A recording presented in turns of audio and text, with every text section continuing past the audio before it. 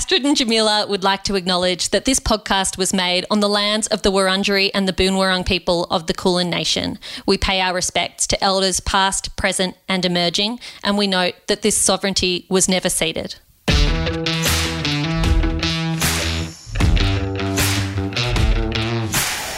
Hello, my name is Jamila Rizvi and welcome to Anonymous Was a Woman. This season is brought to you by Hachette Publishing Australia and is produced by Bad Producer Productions and made by Future Women. And I am thrilled that today I am joined by my co-host Astrid Edwards. And Astrid, today we get to talk about politics. What an exhausting topic. Yes, I think right now many Australians who are across the East Coast in particular, who are living in lockdown, want to talk about anything but. And yet at the same time, we don't have anything to talk about except the pandemic and politics because none of us are doing anything. So we don't have anything else to chat about unless, of course, we are reading a really good book. And both you and I have dived into some political books this week and we've got a lot to say.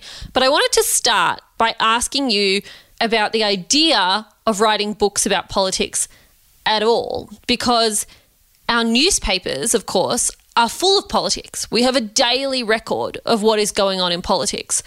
So what is the role of the political book that is of the moment if we can get the short version in the paper every day? That is such a great question. And I think journalists, the people who are writing those daily news stories, maybe the slightly longer versions that we get on a Saturday, are some of the best writers to write books that have politics as a central part. And that's because politics is at once really high level. It's about ideas and how things are and appear to be. But at the same time, it's about the minutiae of who met who when and who's on whose side and what date the meeting or the money, it's very, very, very specific, but also huge. And I think the role of a book is to take all of that little stuff that is the daily stuff that we might tune out of. Let's face it, it can be boring, unless you're a political junkie like you. But for the rest of us, it can be boring, and step back and think, what just happened? Yeah, I think that's a really good point, because when you're writing in the day-to-day, I think there's a lot of framing that goes on for political journalists. You're sitting there and you've got the government pushing their version of events and you've got the opposition pushing theirs and the minor parties pushing theirs. And then within those parties, you've got different players who are pushing a slightly different narrative because they are framing things up in a divergent way to perhaps how their leadership is framing things up. And your job is to pull together all of this information and make your own assessment of what is going on and what is happening at the time. And while I think that is extraordinarily valuable, by coming up with your own narrative in the moment, you're inevitably going to miss things. And, the greatest example I can think of is Julia Gillard and her famous misogyny speech, which went viral around the world, which the public responded to in the most extraordinary way. And yet, if you picked up and went only by the record of the newspapers that were published the morning after that speech, you wouldn't have any idea that it was a big speech at all. You wouldn't have any idea that it was even a good speech. I remember there were journalists at the time who just said they weren't that impressed with it. So I think journalists do get it wrong in the moment. And also, when you're up front, up close and personal, you're going to miss things when you're in the busyness and the fray of the political debate of the minute. And sometimes I think it's really useful, not just for the reading public, but for a record of history, for journalists who are seeing that cut and thrust in the day, every day, to take those, not just one step, but say 10 steps back and look at how a debate has evolved over time and say, okay, this is how I think history should remember this person. I agree. And I'm also going to demonstrate my deep, deep cynicism here. I don't think journalists know everything at the time. And I think there are sometimes they know stuff that doesn't go to print. Now, that might be because of personal circumstance. That might be because it's illegal to print. That might be for a whole bunch of great reasons. But what is known on the day or in the week or in the month or even in the year doesn't always make it out into the public. And I think that that's why books are so important. They last longer, if that makes sense, and they give a journalist, give a reporter, give a researcher the opportunity to go back and dig and to find out stuff that decision makers didn't really want in the public domain at a certain time or didn't know themselves, and it all came out later. So it's so important for all of us, everybody listening to us today, Jam, whether they care about gender equity or the climate crisis or immigration or whatever it is that you care about, the record matters, because that is essentially determining how we experience our lives, which is goddamn huge. And today we are going to dive into one relatively new book, which Astrid thinks will be a record of history that people refer back to in the future. And we're also diving into a book that has recently been re-released but was first published 17 years ago. And we will see how that political analysis stacks up.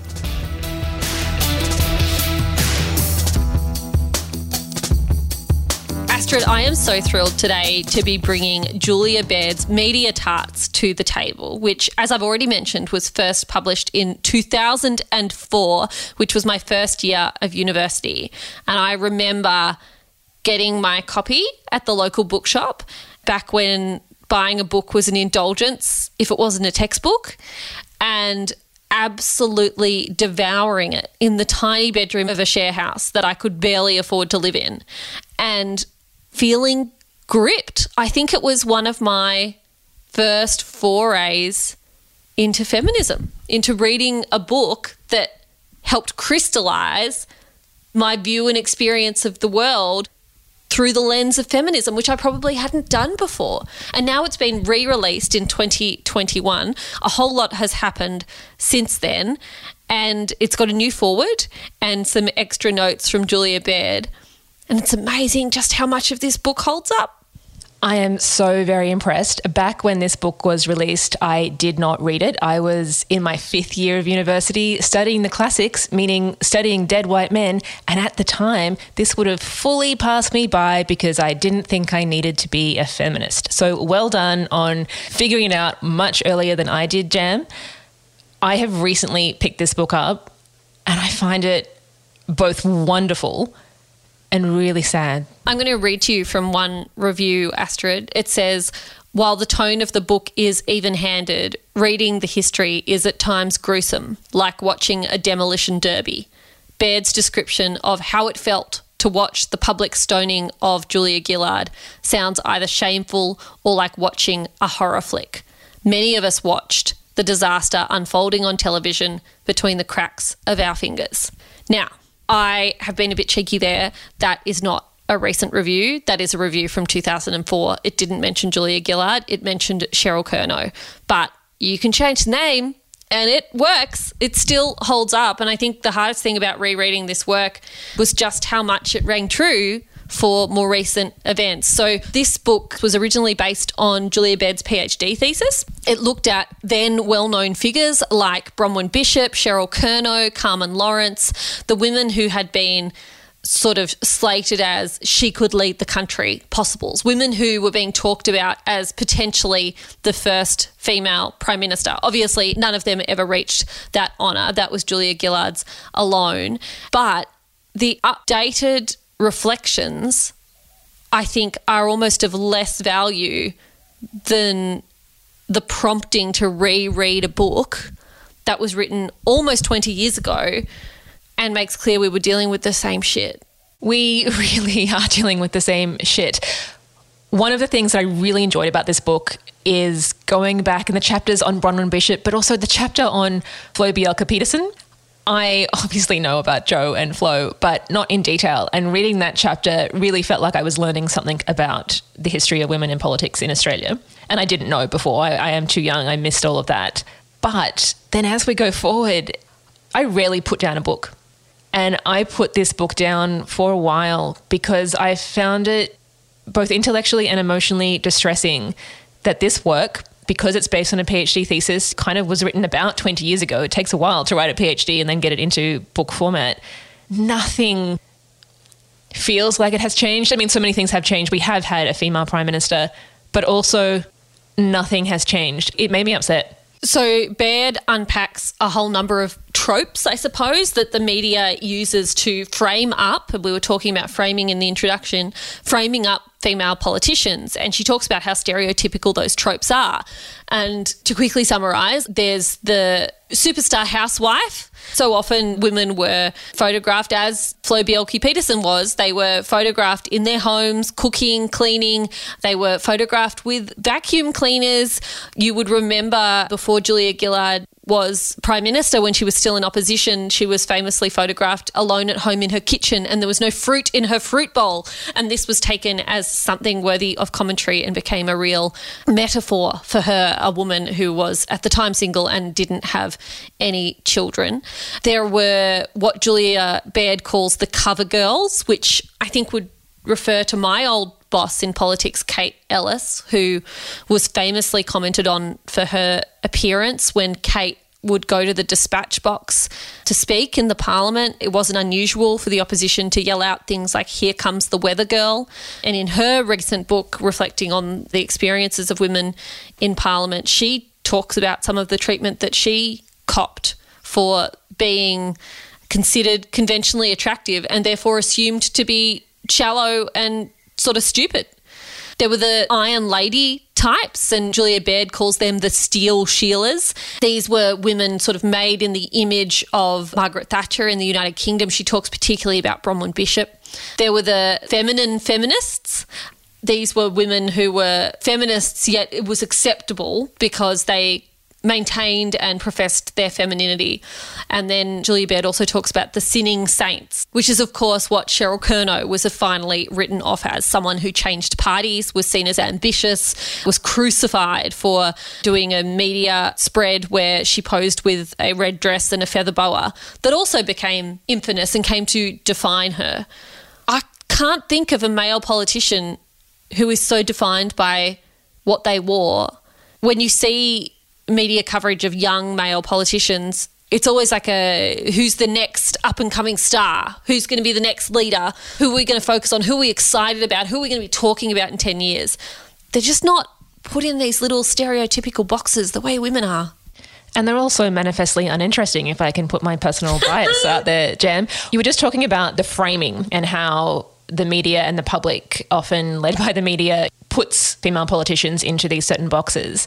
The chapter on Margaret Thatcher and how just her existence, not even her policies, just her existence framed the way that the media and other politicians boxed in female politicians. So she was the original Iron Lady, at least in, 20th century Western politics. And the idea that regardless of their platform, regardless of what party they belong to, regardless of their age or anything about them, female politicians basically will always ask, are they going to be a straighter's version of Thatcher?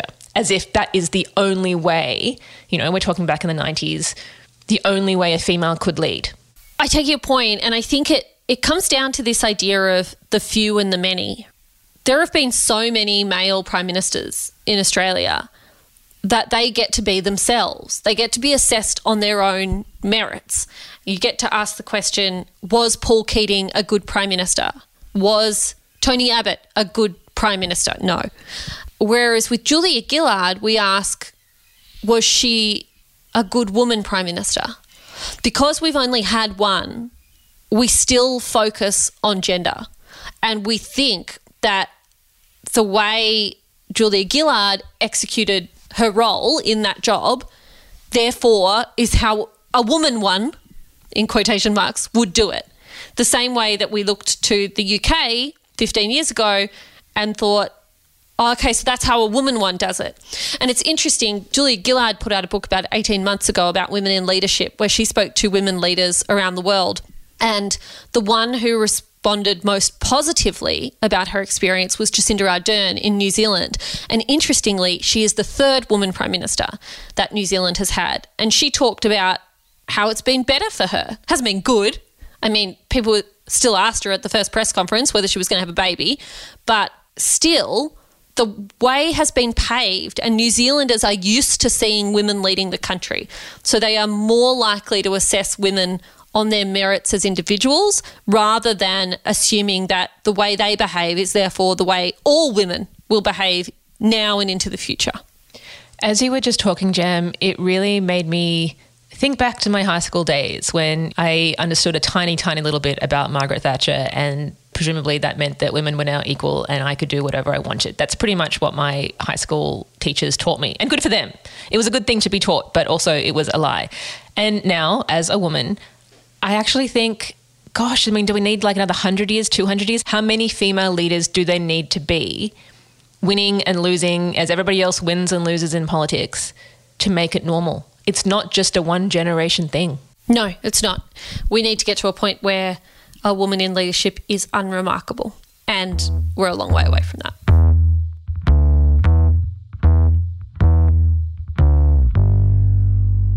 Okay, Jam, well, as promised, I'm going deep into the weeds of the minutiae behind politics. Today, I would like to talk about the Carbon Club, how a network of influential climate skeptics, politicians and business leaders fought to control Australia's climate policy, by Marion Wilkinson.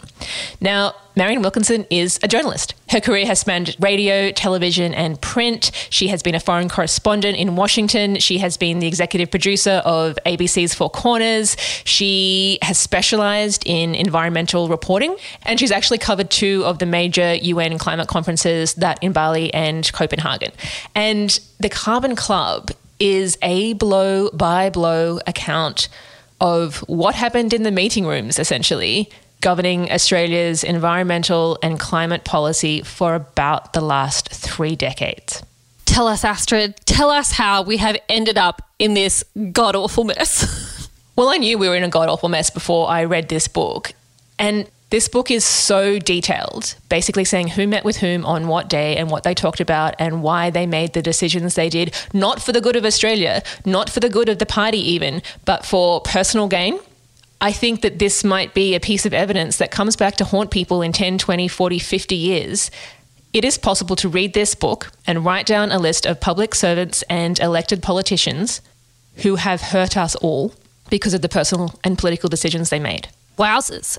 I mean, my first reaction is, how on earth does that book get published when Australia's defamation laws are so extraordinarily tight? But it's not framed like that. It's not framed like that. But I believe that we've already seen around the world young people suing governments, suing elected officials and suing multinational corporations. We've seen Australian young people doing exactly that. And I read this book, and there are many good people in here who were doing the right thing and were shunted aside, were prevented from making the right choices and implementing the right choices. This is also a list of people who tried their hardest.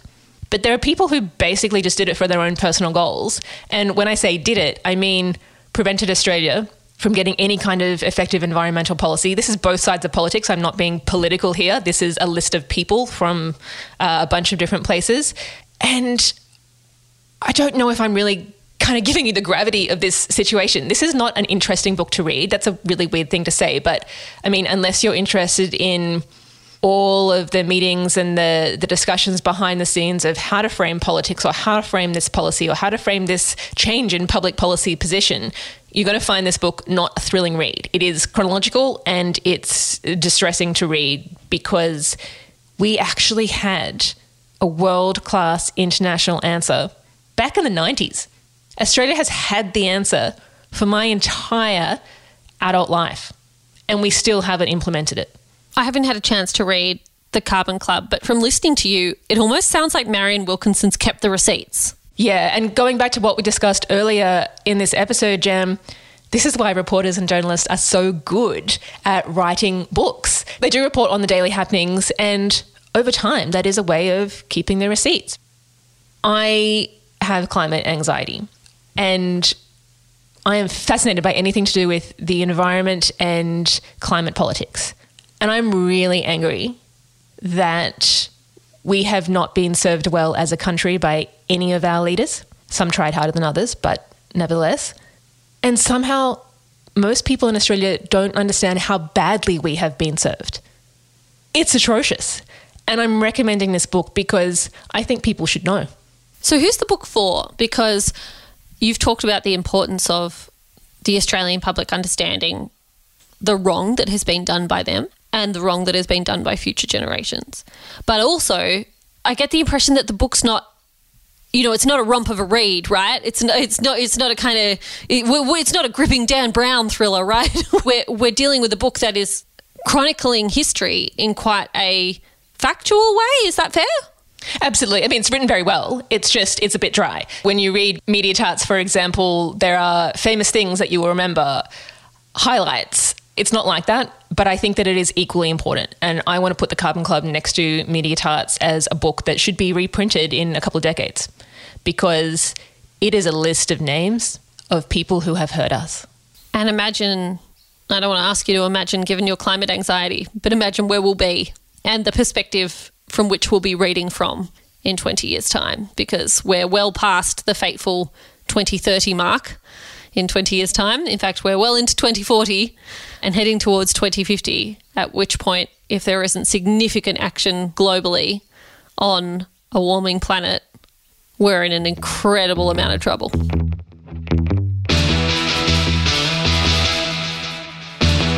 Astrid, I found my recommendations really hard for this podcast because this theme, I mean, I'm a political junkie. I've been a political junkie since I was 17. I have been reading political biographies and memoirs since I was that age. And yes, no one wanted to sit next to me at school. But I have brought one of my favourites, and I need to start by saying this is not an unbiased journalistic recommendation. This book is written by someone who clearly adores and reveres the subject. So, if you are looking for a rigorous, journalistic, independent assessment of Bob Hawke, go somewhere else. I want to recommend Wednesdays with Bob, which is written by Derek Riley together with Bob Hawke. It has, to begin with, the most arresting cover. It is a portrait of Hawkey. He is in his 80s, I would imagine, when this is being drawn. He is against a black background. You can barely see his body, only his face, that famous silver hair, and his hand, which is holding a cigar and shrouding most of the cover in cigar smoke. Hawke was, of course, Australia's 23rd Prime Minister. He, in his 80s, welcomed journalist Derek Riley into his home, and together they shared cigars and conversation. And every Wednesday, Derek would go and visit Hawke, and they would sit on a sunny balcony of Hawke's very large and lovely house in Sydney, and they would talk about the stuff that matters. They'd talk about politics, and they talk about religion and sex and love and death, a lot about sport and everything in between. Riley also interviews a lot of Hawke's contemporaries. He talks to John Howard. He talks to his Labor allies, Gareth Evans, Kim Beazley. He talks to Blanche. He talks to Hawke's stepson. He talks to economist Ross Garnaut and one of Hawke's oldest mates, Cole Cunningham.